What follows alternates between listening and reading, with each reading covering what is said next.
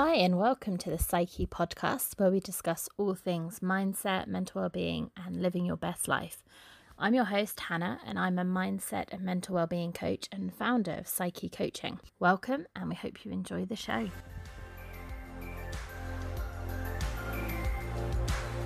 Hi, everyone, and welcome back. Happy Monday, if you're listening to this on the day that it comes out. And we are officially moving to twice a week. Eek. So no pressure for me keeping up with the editing and all of that for the show, but we have had so many amazing interviews and conversations that I've had with guests that really I just want to get them out to you quickly rather than sitting on them for absolutely ages. So yeah, we're making that switch to twice weekly. So yeah, feel free to send me some comments, let me know what you think of that. And also possibly we kind of vary the episode length. Some of them are longer, some of them are shorter. Again, any thoughts? Let me know, but we'll probably try and keep them on the shorter side, so kind of under an hour, just for ease of listening. But, you know, if we get into really juicy stuff, then we tend to just talk and talk and I try and keep to a sensible amount of time, but sometimes you're just in such a really amazing conversation that you don't want it to end. So yeah, here we are on a Monday with this episode. I just want to think back to last week's episode. Thank you to Debbie who joined me. As I said, we recorded it pre everything, pre-lockdown. So the world was in a different place then, but it was lovely to listen back to and to really reflect on friendship. And Thursday was International Friendship Day. So I hope you reached out to your friends and expressed love and gratitude and tried out the friendship game. But it doesn't have to be a named day for something for you to reach out. So if you haven't, I would encourage you to do so.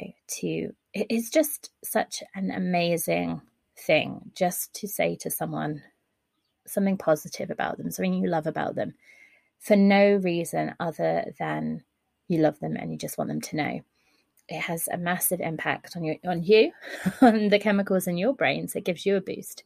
But also for that person, it can be a massive boost. And I know sometimes I've had a friend, and actually Debbie does this a fair amount, who will just reach out and send a message saying, I'm thinking of you, or something really positive. And it just, when it's out of the blue like that, it just gives you this massive boost and makes you feel loved. It gives you that sense of belonging and acceptance and all of that stuff, which is really great for well-being. And you also feel good if you are the one doing it, if you're the one giving that positivity to someone else. So something I try and do, not always, sometimes if I'm having a low mood day, I just want to have a little pity party, which is fine. I think sometimes that's what you need. You need to sort of sit in that feeling for a little bit, rather than beating yourself up about the fact that you need to pick yourself up and get on with stuff. Sometimes just need to sit with it for a bit, sit with that feeling, and then, you know, the next day get up and take responsibility and kind of get on with it. But sometimes if I'm feeling in that mood, I will send a message like this to someone, a message full of love and positivity, and I end up feeling better as well. So it has that kind of knock on. So yeah, I'd encourage you to do that. And as I said, loved chatting to Debs. And I guess the Awareness Day thingy, not that I don't think International Friendship Day is necessarily an awareness day as just a kind of celebration day, but we tend to have these days throughout the year in the calendar that are awareness days for specific causes. And I have kind of a love-hate relationship with them, because I think it is really important to bring attention to things, to have conversations, to raise awareness. But it takes more than a day. It's something that should be ongoing, something, if you care about whatever it is, whatever the cause is, whatever the condition is, that you are continuing to think about it and talk about it all year round. So on the show, we do tend to link in with these awareness days. So for example, Bipolar Awareness Day, we had a special episode for that. During PTSD Awareness Month, we had a couple of episodes around that. So I think, the reason that we do that is the day when people who don't normally have the conversation are having the conversation or are being open to it. And so I think it would be remiss to not make the most of those opportunities. But, one of the things we're about here is having these conversations year round, because mental health, mental well-being is a year-round thing.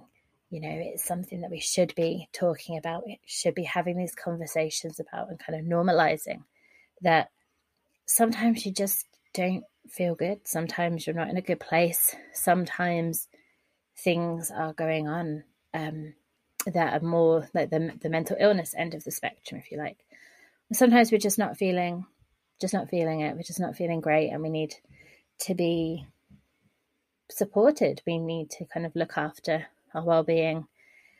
And I think we need to be open to having the conversations rather than sort of shying away from it, because it can be difficult. And it is difficult sometimes. And one of the things I reflected on this week, just gone, if you haven't signed up to our newsletter, you should. We just once a month, we have this wellbeing roundup.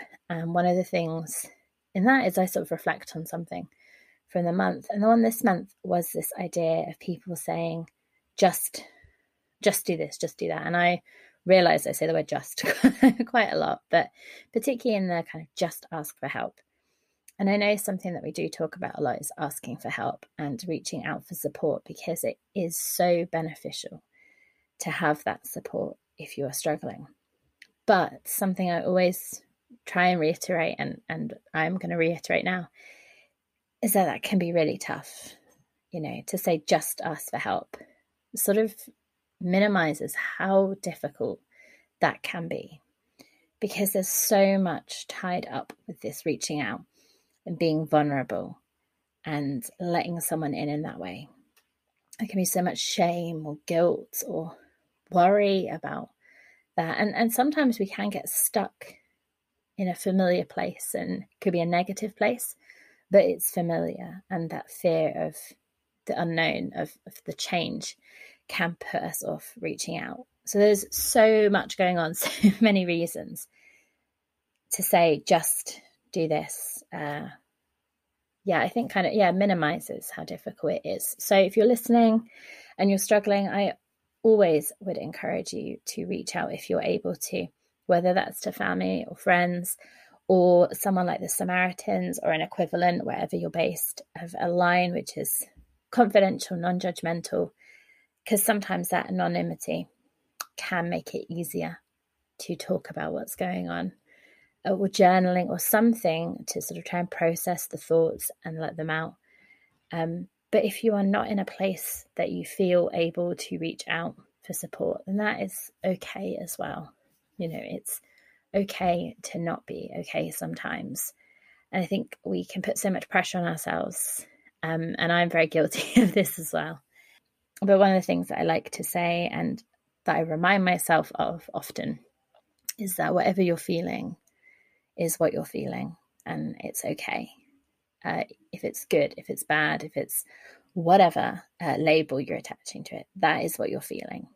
And we can be so quick to want to feel better or to want to get to the next thing. And again, I'm very much like that.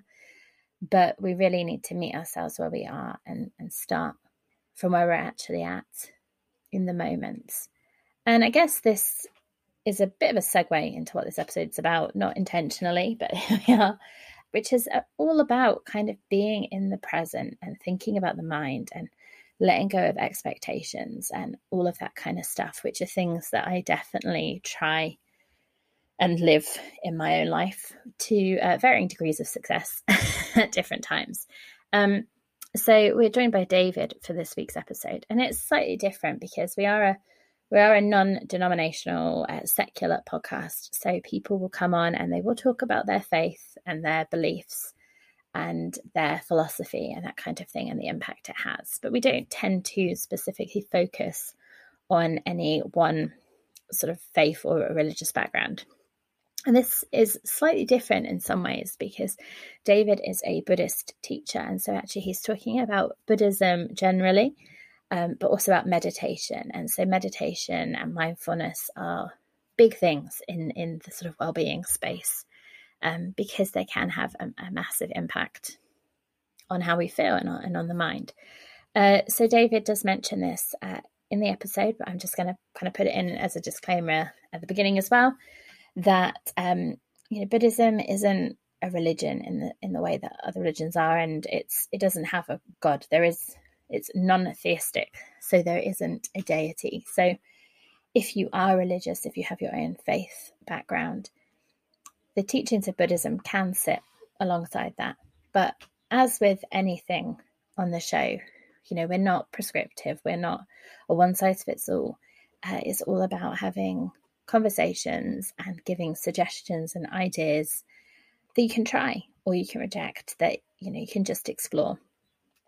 So I guess if this is something that doesn't appeal to you in any way, or if I would just, I guess would say have an open mind and listen to it, and there might be elements that you can try out and you can explore for yourself, and there might not be. For me personally, Buddhism is, to me, it makes sense. It's the way I would identify myself, if anything.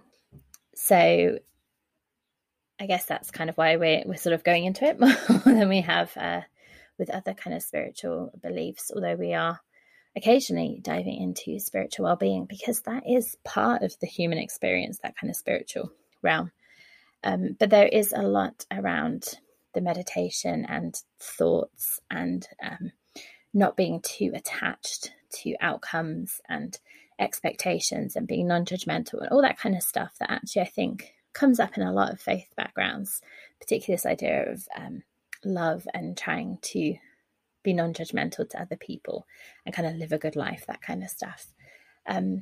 But from a psychological perspective, Buddhism has always appealed to me because I think there is a lot that feels similar to some psychological perspectives. And there's a whole area of Buddhist psychology and possibly other faith psychologies that I've not delved into. But anyway, this big build up to say it's a slightly different episode today, but I really enjoyed having the conversation with David, and I hope that you enjoy it, that you find it interesting, and if it's something that you feel you want to explore or try out, whether it is really exploring a Buddhist teaching or whether it is just to think about meditation, just again, I said at the beginning, but it might just be that meditation is something that you've heard about, the benefits for mental health, for focus, for well-being, and want to give a try. So I hope you really enjoy it, and thanks again to David for joining me for this episode, and I will be back super quickly at the end.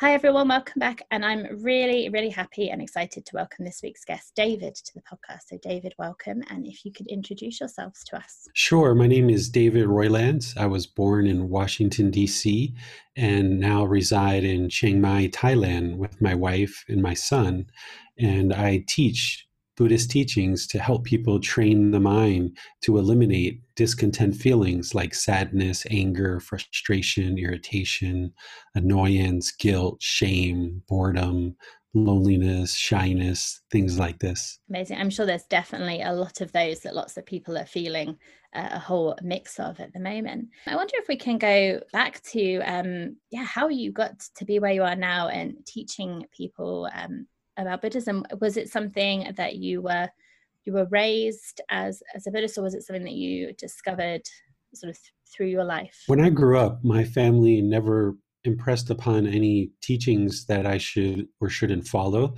They just kind of let me do my own thing. So early in life, I explored a lot of different backgrounds. I was in and out of every kind of church you could imagine in America with my friends in different places.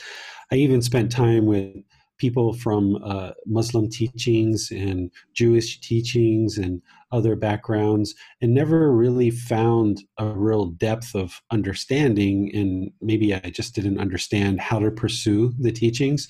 I definitely found some comfort in the teachings of Christian background, Jesus Christ teaching. There was definitely some interesting things there, but I didn't really understand what the goal was or what we were really aspiring to do. I didn't understand the practice aspect of the teachings. I just thought it was about memorizing scriptures and things like this. And as I was growing up, I always kind of had this interest in a better life. And I always felt like my life was kind of uh, a little bit disappointing, for lack of a better word. I was pretty much a juvenile delinquent growing up. I was into all kinds of bad stuff, and not really having much direction in life and parental guidance and things like this. And for one reason or another, I just started spending a lot of time around Asian people. And I noticed that they had things that I didn't have. They had real closeness in their families. They had politeness and kindness. They had respect for each other. They really treated each other really well. And this isn't something that I was brought up with. I was brought up with hostility and anger and aggression and these kinds of things. So I was spending time with Filipino people, Indonesian, Vietnamese, Chinese, all different types of background, Koreans. And people told me that someday I would really love Thailand if I ever found, Thailand. And at that time, I didn't even know what Thailand was. I thought they were mispronouncing Taiwan. And at one point, I did meet a Thai person, and I'll say, "Oh, it's a real place because this is a Thai person." And I convinced her to bring me back to Thailand, or bring me to Thailand. We were in America. And when I went to Thailand the first time in December 2002, I was really blown away with this family values and the respect and appreciation and kindness and politeness. And on that trip, I found traditional Thai massage. I got exposure to it. And at that time, I was in business and computers. And I decided I was going to bring Thai massage back to America. And that's what I did. So in Washington, D.C., I started opening up Thai massage centers for people to receive Thai massage.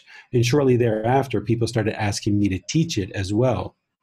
And in teaching Thai massage, I decided I wasn't interested in just teaching the technique of Thai massage, that I understood, having saw Thai massage in Thailand, that it was part of this cultural fabric that was inseparable. So in our classes, people would sign up for Thai massage, but they would end up learning about Thai culture, which is based on Buddhist teachings. So people were learning all these great life lessons to apply to their massage practice, but also their daily life as well.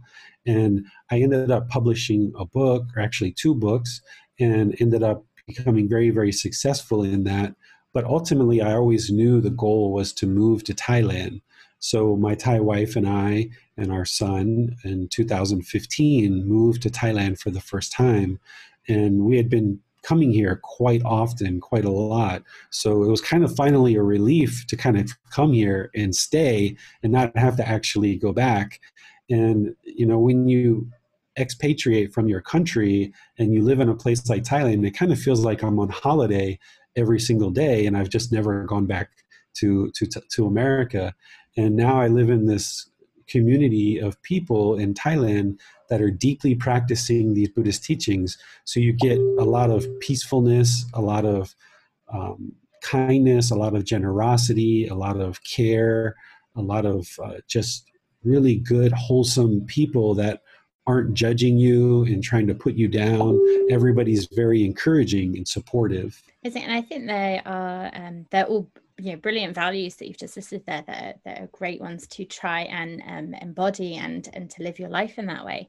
And for anyone who's listening who doesn't really know that much about Buddhism and Buddhist teaching, would you be able to give a sort of brief, I know we could probably talk for a very long time about Buddhism, but a kind of brief overview of what it's about?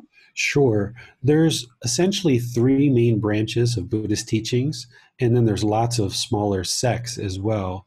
But the three primary branches, the first one is Theravada Buddhism, which means teachings of the elders. This is the tradition of Buddhist teachings that is considered to be the closest to the teachings that the Buddha actually taught during his lifetime. And this group of practitioners and teachers aren't interested in changing the teachings. They're interested in practicing what the Buddha actually taught. And then later, all the other traditions and branches start to change and modify the different teachings.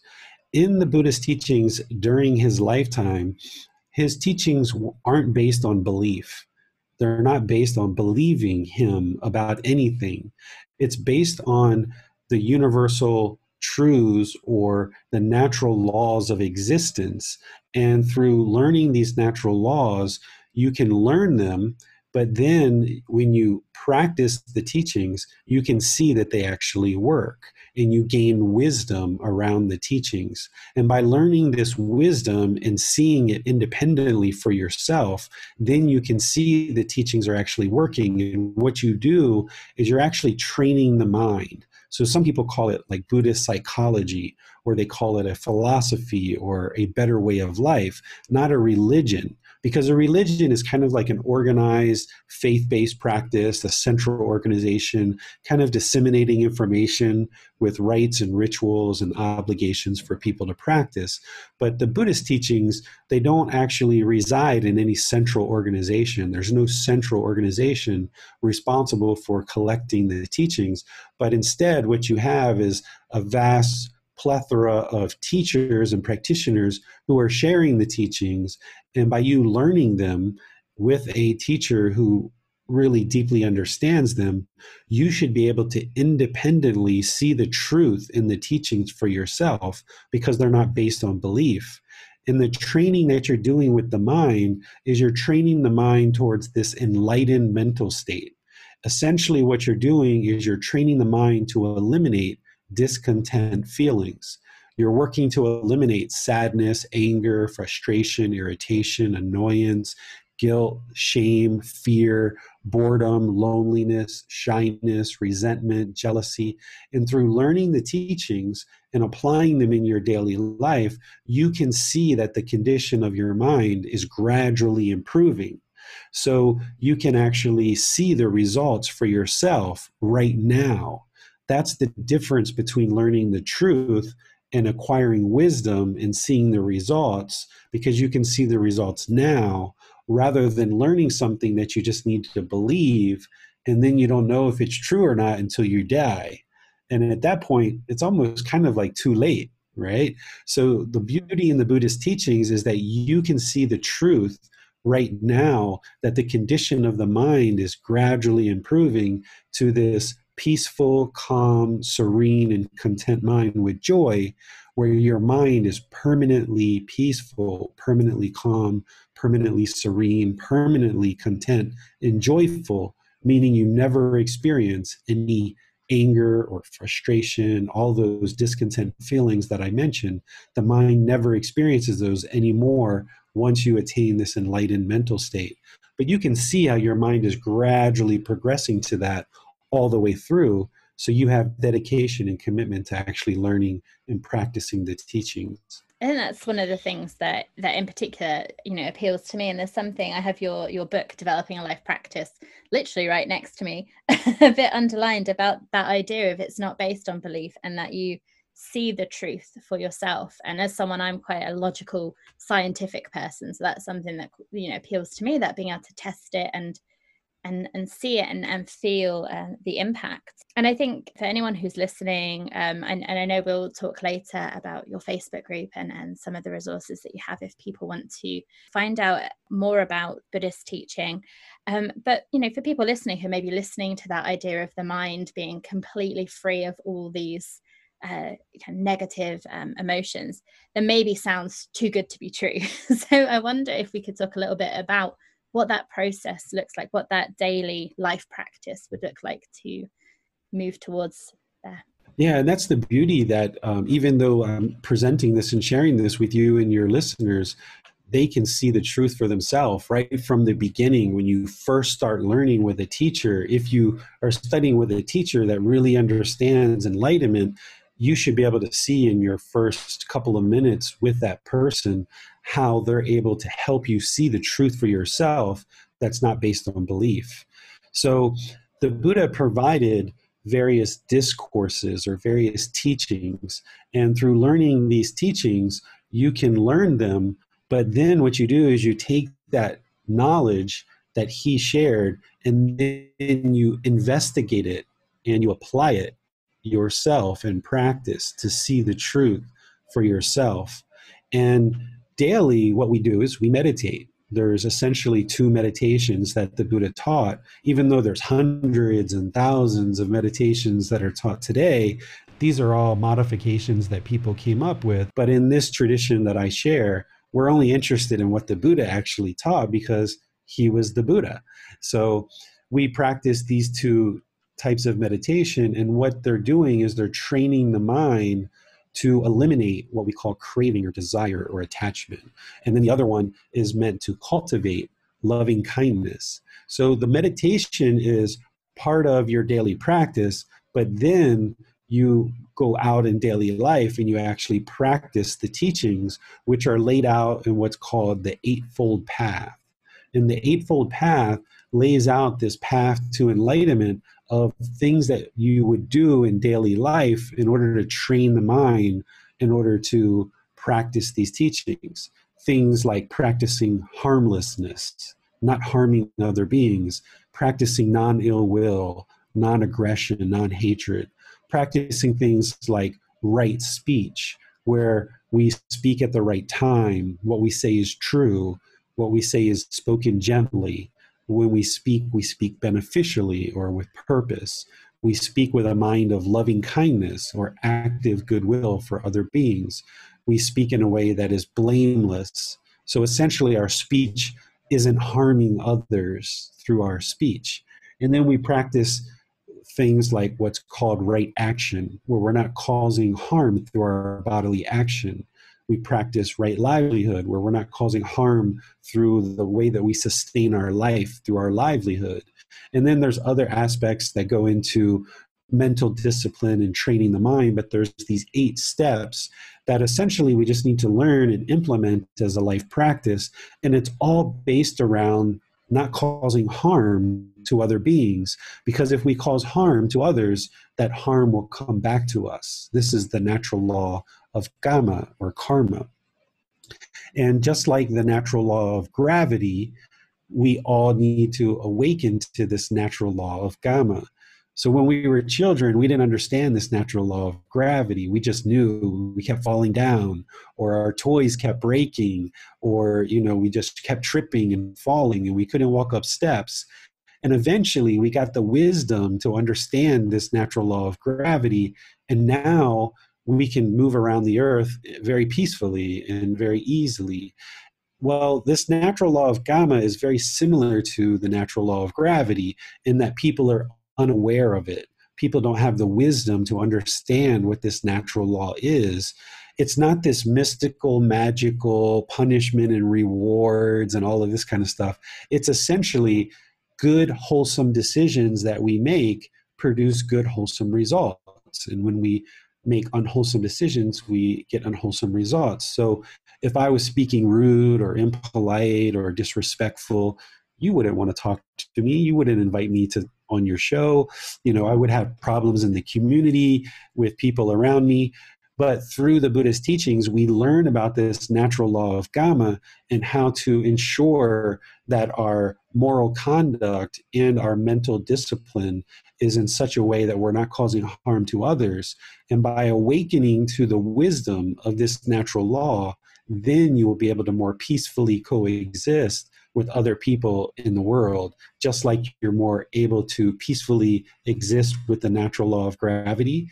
You're able to peacefully coexist with others through learning about and practicing the natural law of kamma. And I definitely try and follow this in my own life. And actually, it was quite interesting. This past week, I had a couple of interviews about volunteering in a sort of counseling type role, and trying to articulate in an interview situation that actually the way I try and live my life is being non-judgmental and right speech, right, it's quite difficult sometimes to articulate. But I was trying to think about, well, where does that come from? And I think a lot is from the practice and the teachings, and that it does change kind of who you are or how you show up in the world, I think, and in a a better way, more peaceful way, I think. Yeah, when you get this wisdom of the Buddhist teachings, and the reason why it's wisdom is because you independently verify it yourself. You're not just believing his teachings, you're understanding them and then applying them so you see the wisdom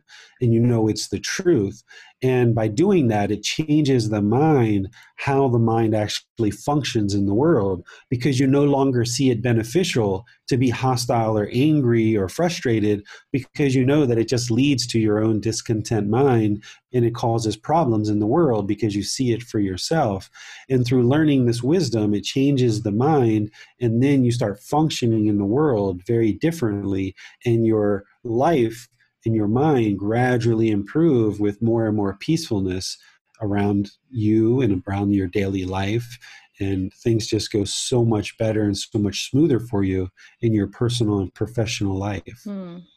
Yeah, I mean, hopefully my professional life will go smoothly. I think the loving kindness as well, I think that changes the way you see other people when you have that practice. And so I wonder if we could dive into meditation in a little bit more depth. If anyone's listening and thinking, I've heard about meditation, I can't meditate, because that's something that people will say a lot, and how people can add it in to their own practice. And for anyone who has a different faith background, so for example, if someone's a Christian, whether it's something that they can incorporate alongside their existing kind of faith structure. Sure, that's a great place to start, because most people don't realize that Jesus Christ actually talked about meditation in the Bible. There's at least 20 different references in the Bible to meditation, and things like loving kindness and generosity and compassion and, love thy neighbor, and all of these teachings that Jesus and the Buddha were teaching were so very similar. They would be best friends if they lived during the same time. And the beauty about Gautama Buddha's teachings that are approachable by Christians is that the Buddha never said he was a god. He never said he was a messiah. He never said he was a lord or anything like this. He never asked to be worshipped or anything like that. So a Christian can actually practice Gautama Buddha's teachings, and what they'll probably find is they'll understand Jesus's teachings even more deeply, because Jesus was only really teaching for a few years before they killed him, and the people that were left behind were kind of like only partially aware of his teachings and wrote down kind of what they remembered, where Gautama Buddha had 45 years to teach and made sure that a lot of people understood his teachings before he actually died, and that there was a lot of enlightened people around before he died. So Jesus just died and was killed essentially before he really had time to share everything that it was that he probably was interested to share.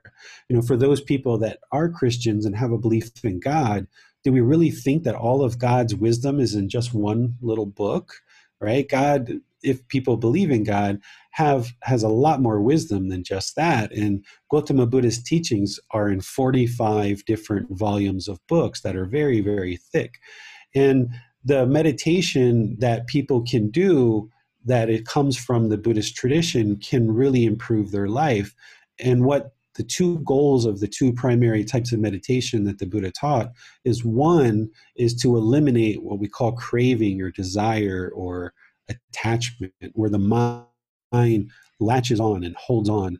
It has kind of a longing with a strong eagerness. We have this objects of our affection, and if we don't get those things, then we cause the mind to be discontent.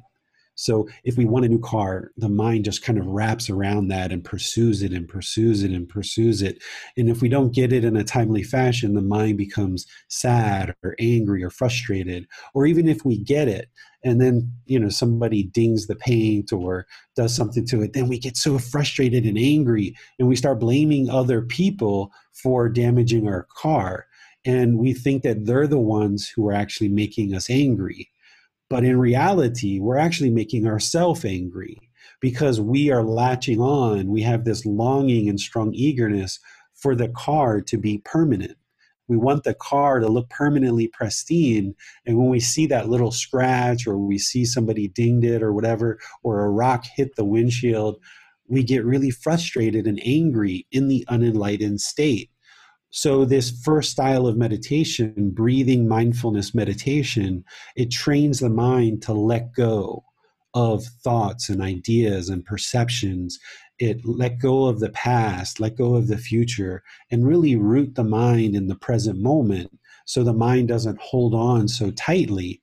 And what this does is by eliminating this craving, desire, attachment, this mental longing with a strong eagerness, what you notice is instead of being angry, it goes to frustration, to irritation, to annoyance, to kind of a dislike. And over time, as you train your mind, you completely eliminate those feelings entirely. You no longer get angry. You no longer have frustration because you've eliminated this longing with a strong eagerness. And now the mind can just reside peaceful, calm, serene, and content with joy. So this is the primary style of meditation that the Buddha taught, which is breathing mindfulness meditation. And that will help to eliminate this aggression, this hostility, this frustration that we have. And then the other form of meditation that he taught is what we call loving kindness meditation, where the first style, breathing mindfulness meditation, we're training the mind through an active, dedicated, purposeful training session to eliminate the unwholesome root of craving or desire or attachment. Through loving kindness meditation, we're actually cultivating in the mind this active goodwill towards all beings without judgment, starting with yourself and then cultivating that for other people as well. So that then when you cultivate this in meditation, when you progress through your daily life and you interact with people, you now will practice, will have a tendency to practice loving kindness or active goodwill towards all beings in your daily life. And by practicing this way with others, because of the natural law of Gamma, by you treating people with love and care and generosity and compassion and kindness, that's what will come back to you. The reason why we have hostility in our life is because we're hostile to other people or we're aggressive with other people. So that's what comes back to us. So all the Buddhist teachings are all about training your mind to improve the life practice or the condition of your mind. And by developing a life practice, you now clean up your own mind. And now through practicing these teachings in a good, wholesome way, lots of good, wholesome things will happen for you now in this life. And you can see the results of that in this life. You don't have to wait until death. You can actually see the condition of the mind improve. And Christians can do this as well because, Jesus Christ talked about meditation as part of his teachings as well. Amazing. And I wonder if you could give us a little insight maybe into your daily practice, your, how this sort of looks for you. And for someone who's just starting out, maybe it will look quite different to your practice. But yeah, just a bit of insight would be nice. Yeah, so everybody's practice is different. This is the universal truth of impermanence, that there's no constant, steady, fixed state. It's not about everybody doing things exactly the same.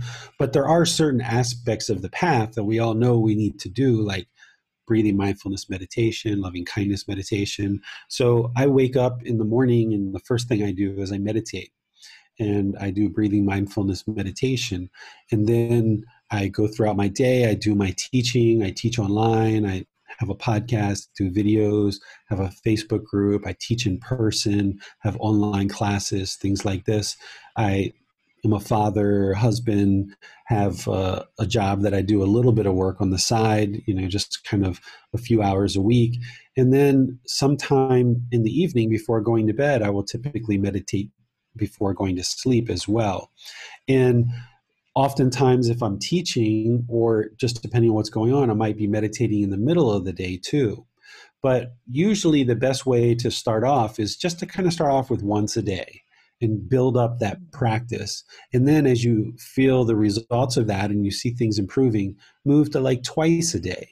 And that's really kind of like what someone would typically do, is kind of morning and evening do meditation. If they have more time, they can meditate in the middle of the day too. And they'll notice the truth for themselves is that through meditating, the mind will improve. This is why it's not based on belief, that you can see the effects of the meditation yourself. I no longer actually do loving kindness meditation for myself. I teach it and I do it with students, but I've eliminated hatred and anger and ill will and frustration and irritation, and all those things have been eliminated from the mind. So I don't need to do loving kindness meditation anymore. But at one time, I used to do a lot of that because I did have a lot of anger and aggression in the mind. But through that practice, I no longer need to do loving kindness meditation. But in your daily life, you're practicing the teachings, you're evolving the mind and observing your own thoughts, your speech, your actions, observing how you interact with people. It's really kind of like the best self-help program that ever would exist, because it's your independent practice that you're improving your own life practice. But you need a teacher, you need a guide, you need somebody to help you understand the teachings, but you're responsible for doing the work to do things like practice loving kindness, practice compassion, practice what we call sympathetic joy or non-jealousy, practice equanimity, practice eliminating the ego, practice speaking politely and kind to people, all of these things. And there's no one around judging you whether you're doing it well or you're not. It's your own individual practice. But having a teacher is paramount. You have to have a teacher. You wouldn't be able to just read a book and become enlightened. You would need guidance from a teacher who understands the path to enlightenment so that you can be guided along that path and learn the teachings. Only a Buddha would be able to awaken the mind to enlightenment without the help of any teachers. That's one of the criteria of what a Buddha is that they actually become enlightened on their own without the help of anyone else. Then they share their teachings and other people become enlightened as well during their lifetime and after their death. And because we can tell when the mind is improving the condition, if you have anger and frustration, you're going to observe for yourself as the mind's improving. So that's how people knew that their mind was improving, through the teachings that the Buddha shared. They could see, wow, this guy, his teachings are really working, and he figured this out by himself. No one taught him this. He discovered it on his own. He's a Buddha. That's how they knew that he was a Buddha. Thank you for that. And I guess that shows, you mentioned the impermanence, that loving kindness was something you practiced and now don't need to on a daily basis. And so you're saying for someone starting out, sort of once a day is quite a good amount of time or regularity to aim for. Is there a sort of minimum amount of time to get the benefits from meditating, or is it just kind of what works for you? It's what works for each person. It's not uncommon for people to just start out with 5 or 10 minutes a day for a little while. But then what's going to happen is they're going to naturally see the benefits. And it's kind of like a snowball. You on your own will start expanding that wider and wider.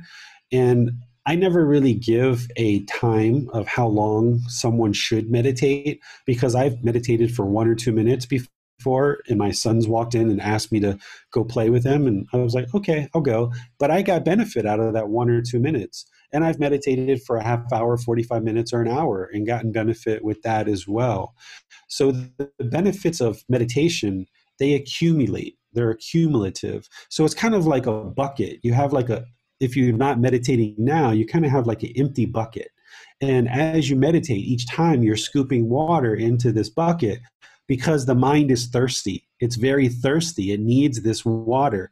Well, if you went to a trough of water and you could only scoop a half a scoop of water, or you could take 3 big scoops, of course, you would like to take the 3 big scoops. But if all you have time for is just a little tiny, half a scoop of water, yeah, you're still going to get benefits. The bucket's still going to get full. So it's not about each individual session has to be a certain period of time. It's more about developing a life practice where over a consistent, dedicated period of time, you're gradually progressing and you're adding water to your bucket more and more and more. Hmm. And I guess you also said about when you go about your daily life, sort of taking these things into it. And you know, I think when you sometimes read about meditation from people who are just, they're not really doing Buddhist meditation, they're just doing a form of meditation for mental health or for well-being, and they'll sit for 10 minutes or however, and then they'll go back into their life and nothing will have changed, and they'll still be really stressed, and they'll still be really angry, and they still won't be being present. So yeah, I think that's something that you highlighted, and it's maybe worth reminding people that yes, having that meditation practice is a really important part of it, but it's also, like you were saying, all of those values and that way you live your life, they're important too. The Buddha's path has 8 steps on it. Meditation is one of those steps. Mm-hmm. So meditating for 5 minutes or 5 hours and then going outside and expecting everything to have changed is kind of equivalent to praying and then expecting to go outside and everything's going to be perfect for you. What meditation is it's one step on the path, but we need to take the benefits of that meditation and then practice in daily life. That's our life practice. That's the eightfold path, where you can't just meditate your way to enlightenment and that's all you do is meditate. You actually have to bring the teachings, you have to bring the path into your daily life. And this is one of the beauties about Gautama Buddha's teachings, is they're so simple, so clear, so precise. That's what makes them so profound, because they're so easy to learn that you can implement them in your daily life because you can carry them around in the mind. So if somebody only meditates, and if they're only meditating with like a phone app or a guided meditation, somebody speaking to them all the time, they're not really meditating the way that the Buddha taught. And that's the beauty of having a teacher like me to provide guidance, is you can learn exactly what the Buddha taught. And that way you'll get more benefit out of your meditation itself. But then you will also get all this other information about the entire path, so you know how to practice the teachings in your daily life, so that you're not just meditating and hoping everything goes well afterwards, but you're meditating as just one step of everything you're doing all day long as you're practicing the teachings. Mm-hmm. You mentioned the kind of phone apps there and guided meditations. And for someone who's starting out, what's your thoughts on those as a tool for people who are starting with meditation? If somebody has started with a phone app or a guided meditation, that's great that they have kind of a habit or a discipline of sitting down or standing or lying or walking meditation, the 4 positions, that they're actually have developed the self-discipline to actually meditate regularly. But those meditations aren't going to lead to enlightenment. They're not going to lead to this permanently peaceful, calm, serene, and content mind with joy, because it's not training the mind in the way that it needs to be trained in order to reach this enlightened mental state. So at the end of the meditation, they might feel more peaceful, they might feel more calm, they might feel better, but because they haven't informed their life practice with the teachings of what goes along with meditation and everything else that they need to practice in daily life, they're only going to feel peaceful and calm for a limited period of time. Just right after the meditation, it's going to wear off pretty quickly, because they're not practicing all the other teachings, and the meditation that they're practicing isn't the style of meditation that's going to actually transform the mind into this enlightened mental state. So if somebody is really interested in eliminating sadness, anger, frustration, guilt, shame, fear, boredom, loneliness, resentment, jealousy, all of these things, then they really should be working with a teacher, where they learn the teachings with a teacher and they have somebody to seek guidance with. So that's why I have online classes twice a week. I have a book, an audio book, podcast, videos, in-person classes, retreats. I also accept invitations to go places if people invite me to go. And then not only are they learning the real style of meditation taught by the Buddha, but they're getting all the teachings and resources they need to support this continuous growth and learning along the entire path throughout them learning and implementing these teachings. And the beauty is that they will see the results right away. I've taught classes and I've taught students where, the first couple of hours or after 1 or 2 days of learning, they can see the effects right away. They can see the benefits and lasting benefits, real change in the condition of the mind. And this is where students know that it's not based on belief, because they can see the impact to their life right away. Yeah, brilliant. Thank you.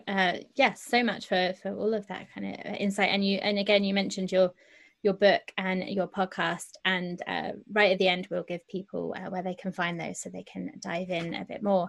But I have some set questions I ask everyone that comes on, and I'd love to hear your thoughts on these. And the first one, and this one is one of my buzzwords I talk about a lot, and you've mentioned this word quite a few times. So my question is, what brings you joy in your life? So in our practice, we don't look for things to bring us joy, because that's seeking joy externally. So the enlightened mind isn't going to have like, my son brings me joy, my wife brings me joy, helping students bring me joy. We don't have these kind of things, because an enlightened mind is already joyful without any conditions. Mm-hmm. So I enjoy sharing these teachings with people. But if I wasn't doing that, the mind would still be joyful, right? I enjoy spending time with my son, but when I'm not with my son, that's okay too. But my joyfulness isn't attached or based on spending time with my son. So when I'm not with my son, I don't miss him. I don't wish I was with him. I don't wonder what he's doing. I don't worry about him. I don't have all these fears of what might be happening to him. I just, okay, he's gone and he goes to school. And then when he comes back, okay, well, I've got some time. Let's spend time together. So I find everything joyful in the world, because my mind isn't holding on or looking for joy in any one particular thing.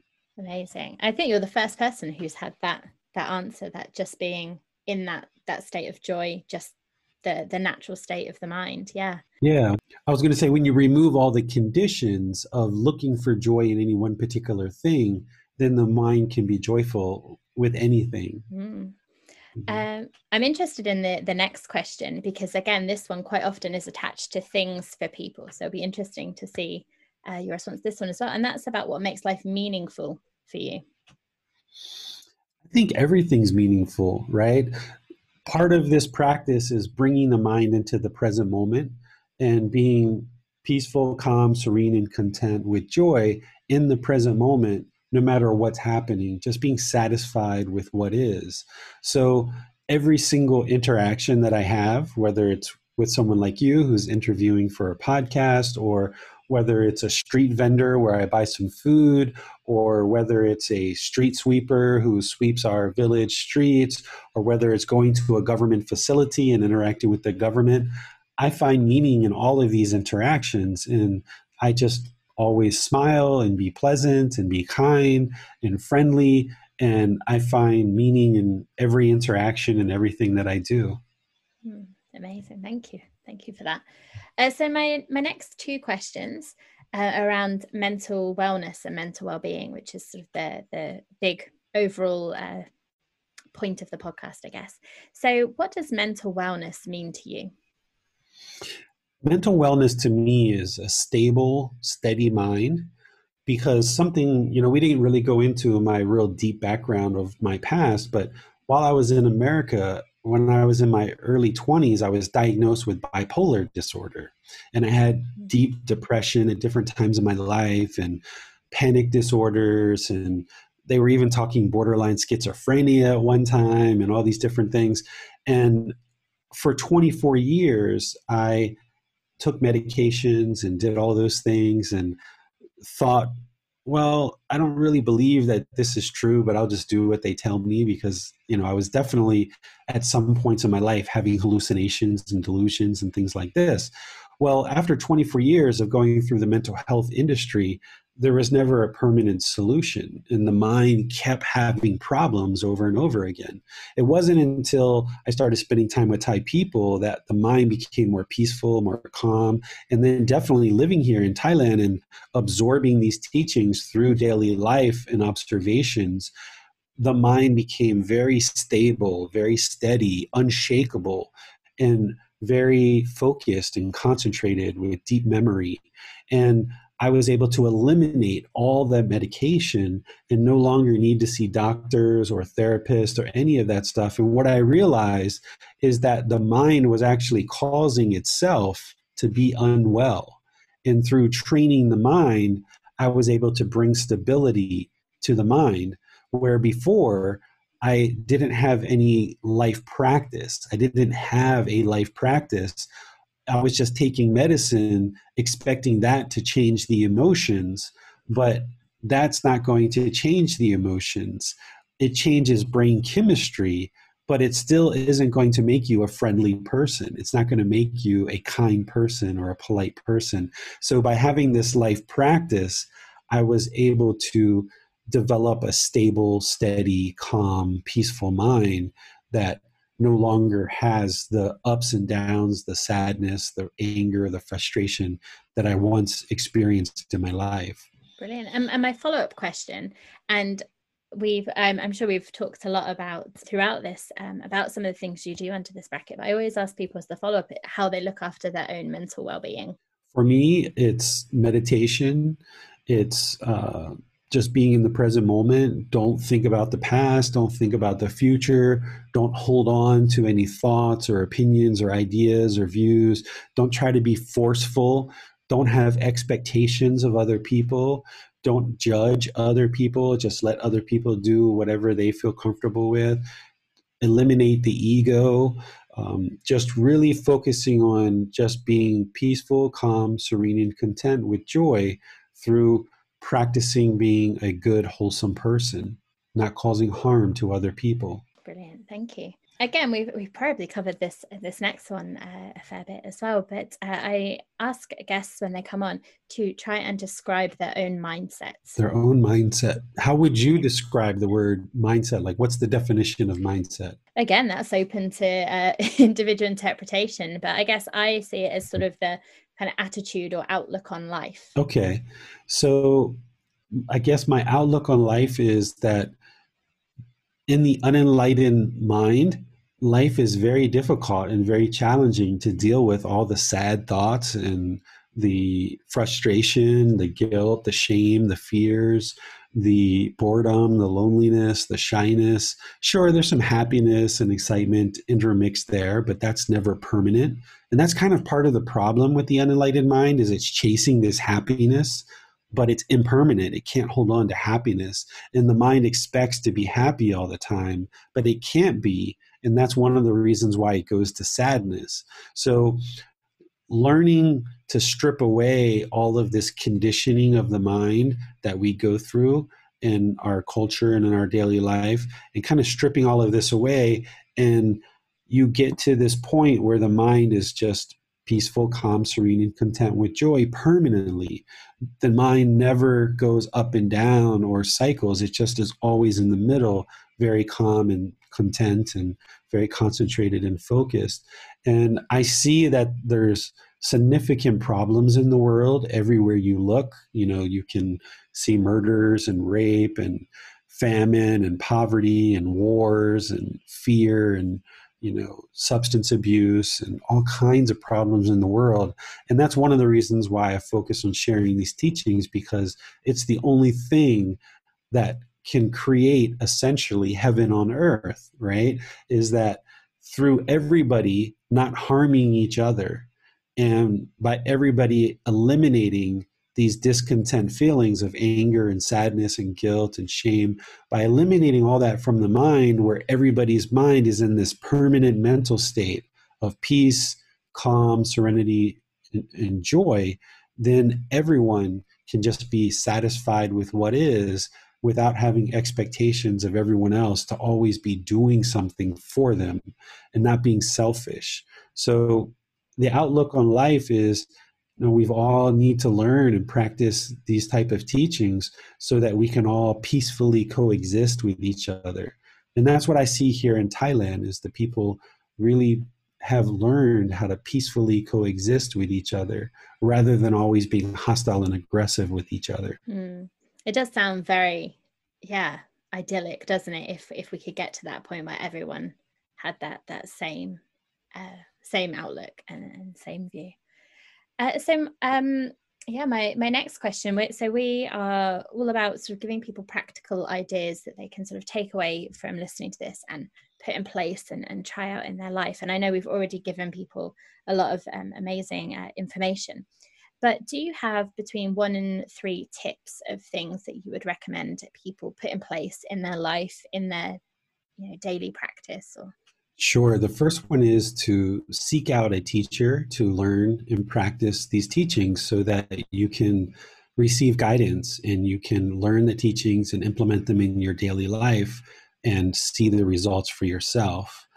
As part of that is learning how to accept responsibility for your own feelings and your own emotions.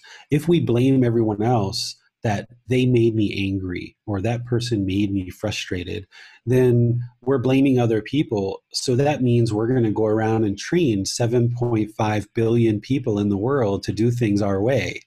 And good luck with that. That's going to be a really hard thing to do. So if everyone else is the one who's making you angry, that means you're perfect and you just need to train everybody else. But if you reverse that and you accept self-responsibility for your own feelings and emotions, then what you can do is you realize you only need to train one person. You only need to train one mind, and that's going to be challenging enough, and that's your own mind. So by accepting responsibility for your own feelings and emotions, your own actions are creating certain results. Rather than blaming others, accept that responsibility, and then you essentially regain your control and your power, because now you have the ability to make active decisions in your life to improve your life. But if it's everyone else's fault of why your life is not what you are thinking it should be, then you have no power to improve it. So by accepting responsibility for your own feelings and emotions, then you basically admit that, yeah, I can improve this. I can make this life better. I just need to have the teacher in order to share the wisdom of the good, wholesome teachings that through taking self-responsibility, I can improve my life. And then, of course, the third one is make sure you're meditating regularly as part of your life practice, and then bring these teachings into your daily life, that your life practice isn't just meditation, but it involves practicing in daily life. So just like you couldn't attain enlightenment with only meditation, you also can't attain enlightenment without meditation either. You need meditation in your life, but you also need the teachings that you can practice the teachings in daily life as well. And that's what will improve the wisdom that you have to make better and better decisions in your life. You'll make the decisions as the person, as the practitioner, but you kind of need the general guidance of the teachings in which to kind of frame up your life. That's why some people call Buddhist teachings a philosophy of a way to live life, because the Buddha never says, well, if your boyfriend cheats on you, break up with him, right? It doesn't teach like that. He just gives you kind of like, if these things happen in your life, they're going to cause harm to other people, therefore harm comes to you. And it's up to you through that wisdom to make good, wise choices in your life practice. But you need that teacher to give you the wisdom in order to understand the teachings. You need self-responsibility in order to accept responsibility for your feelings and emotions, that you can actually make better decisions to improve your life. And one of those better decisions is to do meditation regularly and implement the teachings in your daily life. Brilliant. Thank you for sharing those. And they're all fab, but particularly the second one really struck me, because my theme of the week across my social media has been about personal responsibility. and this importance of taking responsibility for our thoughts, for our actions, and not projecting that blame out, or giving that I don't know whether control is the right word, but that other people have such an impact on how we feel. We're kind of giving them that power. So that just really struck me, that was my sort of theme of the week. And and that was one of them. Thank you so much for all the insight and everything that you've shared. And I've got your book next to me. I'm in your Facebook group, but for anyone else who really wants to find out more, where can they find you online? If you can tell us about your podcast and all of that great stuff that you've got going on. Sure. The easiest place to find me is buddhadailywisdom.com. That's the website. And from there, you can launch out into everything else. So buddhadailywisdom.com. But I do a lot of online teaching through Facebook and YouTube. I also use Zoom as well. And our Facebook page is Daily Wisdom, Walking the Path with the Buddha. So if you went to facebook.com/groups/ Daily Wisdom 999, you would find our group. And of course, the YouTube page YouTube channel is Daily Wisdom, Walking the Path with the Buddha. And those are some of the methods that I communicate the most. And then our podcast, it's the same name, Daily Wisdom, and then space, Walking the Path with the Buddha.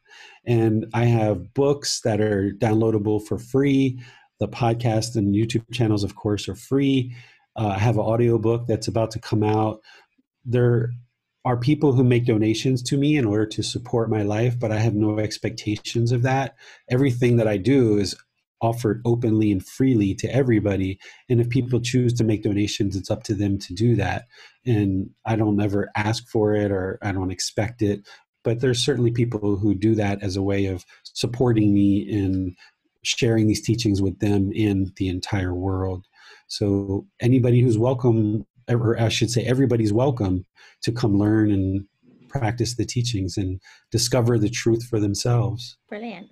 Thank you so much, David. I've really enjoyed speaking with you, and I feel very calm, actually, and more peaceful from having spent nearly an hour with you talking about this, and also that I need to work on my own daily practice a little bit. So, but thank you so much for everything you've shared with us today. You're very welcome. Thank you for inviting me on your show.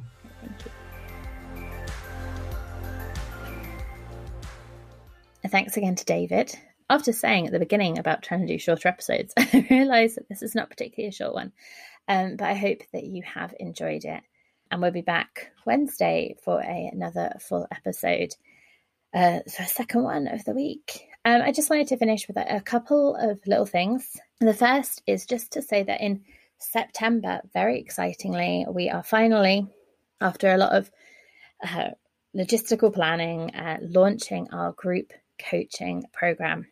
So I've talked before about doing a course, about all those kind of things. And this is a 12-week group coaching program, which I feel is sort of the best way to deliver this. And it is called Reconnect with Yourself, because that really is the core of what it's about. It's about reconnecting and rediscovering your essential self, if you like, trying to let go of all that expectation and that external noise, and really tuning in to who you are, what you're all about, and being okay with that.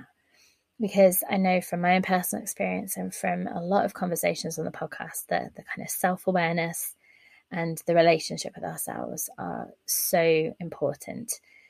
And it's why I always talk about mental well-being and mental health and this aspect about our relationship with ourselves, because I think they're all linked. I think if we feel not great about ourselves, then we can struggle to really stick to the things that we want to do or go after the things that we want in life.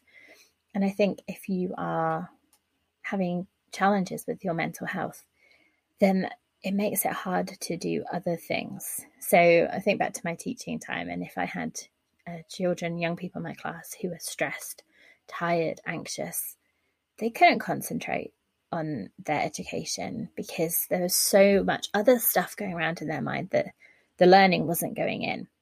And until we did something to try and think about and resolve or have some kind of plan or management or something for for the mental health aspect and what was going on, they really struggled to access the lessons.